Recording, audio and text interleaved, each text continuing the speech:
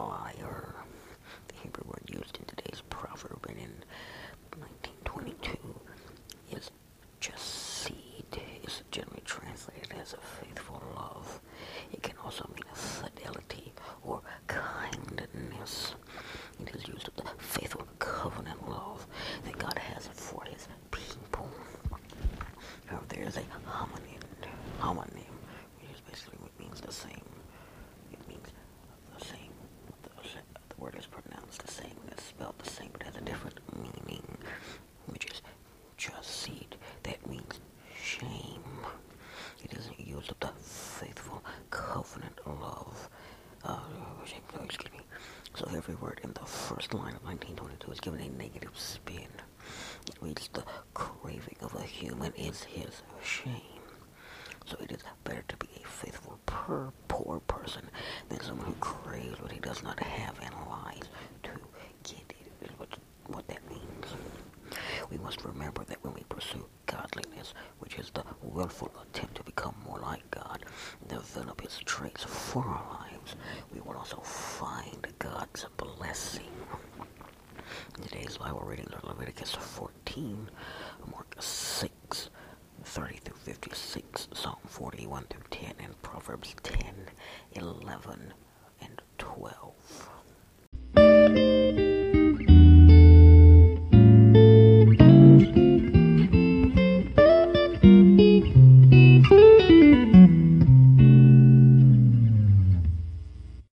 Hello and welcome, my faithful and loyal readers and listeners.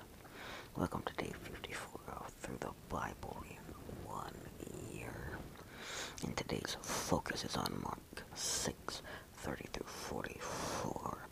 In today's focus passage, we see that Jesus initially wanted to spend some one-on-one time with his disciples. However, because of Jesus' fame, which is for lack of a better word, he and his disciples were not able to get this one-on-one time they were looking for. And here's how today's passage starts. The apostles gathered around Jesus and reported to him all that they had done and taught, and said to them, "Come away by yourselves to a remote place and rest for a while." For many people were coming and going, and they did not even have time to eat. So they went away in the boat by themselves to a remote place. But many saw them leaving and recognized them. They ran on foot from all the towns and arrived ahead of them. When he went ashore, he saw a large crowd and had compassion on them because they were like sheep without a shepherd. Then he began to teach them many things. So that's Mark 6, 30 through 34.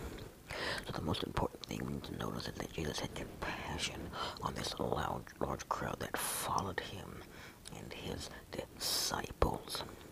Compassion is a deep, heartfelt emotion that involves feeling deep sorrow for another's suffering and misfortune, but it goes beyond a feeling of identifying with the afflicted.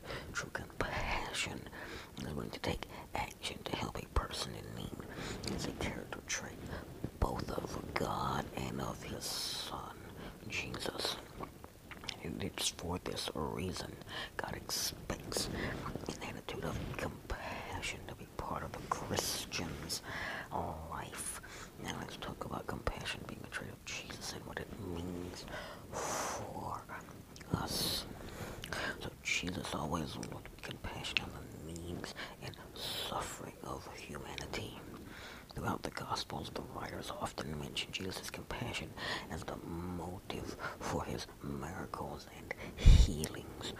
Jesus still has a deep compassion for human needs and hurts, and he continues to show it by taking care of our needs, often in miraculous ways that are greater than our understanding.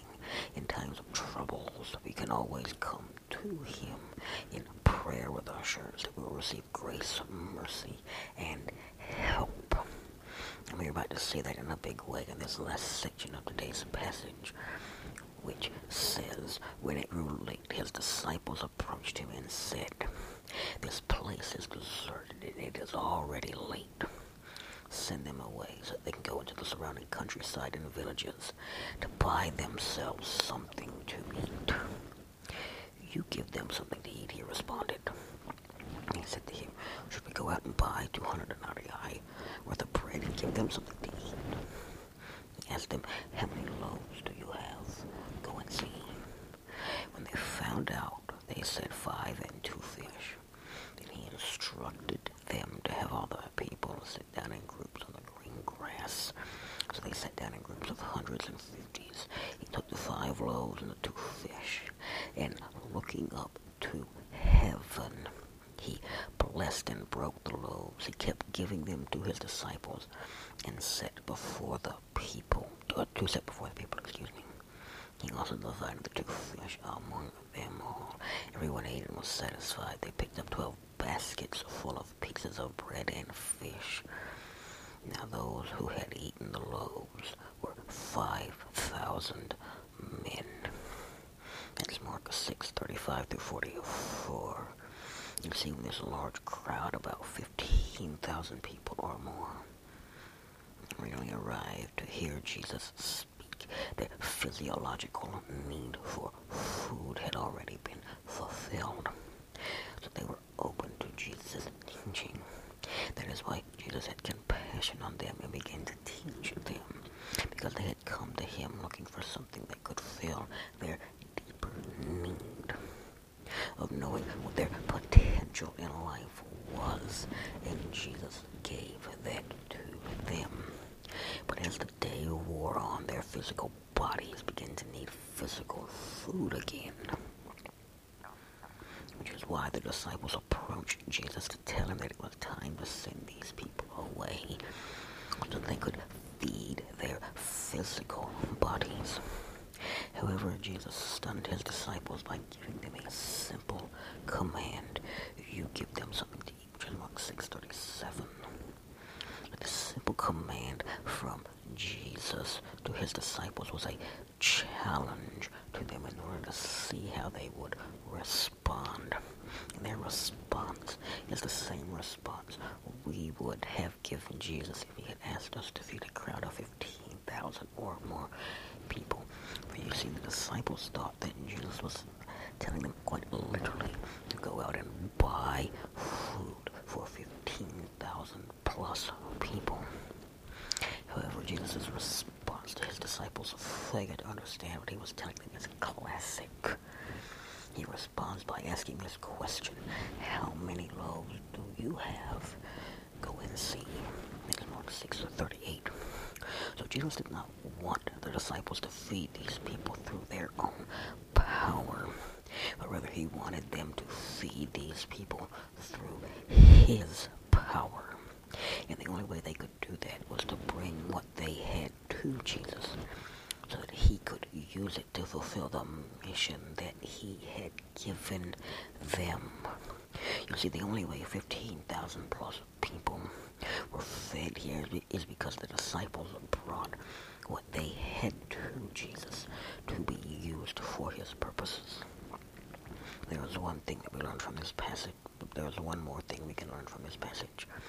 We see that in verse 41 through 42, where it says he took the 5 loaves and 2 fish, and looking up to heaven, he blessed and broke the loaves.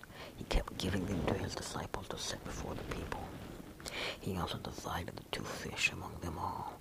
Everyone ate and was satisfied. You see, before eating, Christ thanked his heavenly Father for the food. And we as Christians today ought to follow his example and give thanks at every meal as a means of recognizing God's care and provision for us. It's because Christ expressed his gratitude to God for supplying the means to feed this extremely large crowd of people that they were able to be fed, and there still be some left over. In fact, there was enough left over for each disciple to take a basket of food home with them. What we must remember is that God will bless what we have when we allow him to use it for his purposes. And tomorrow's Bible readings are Leviticus 15:1 through 16:28.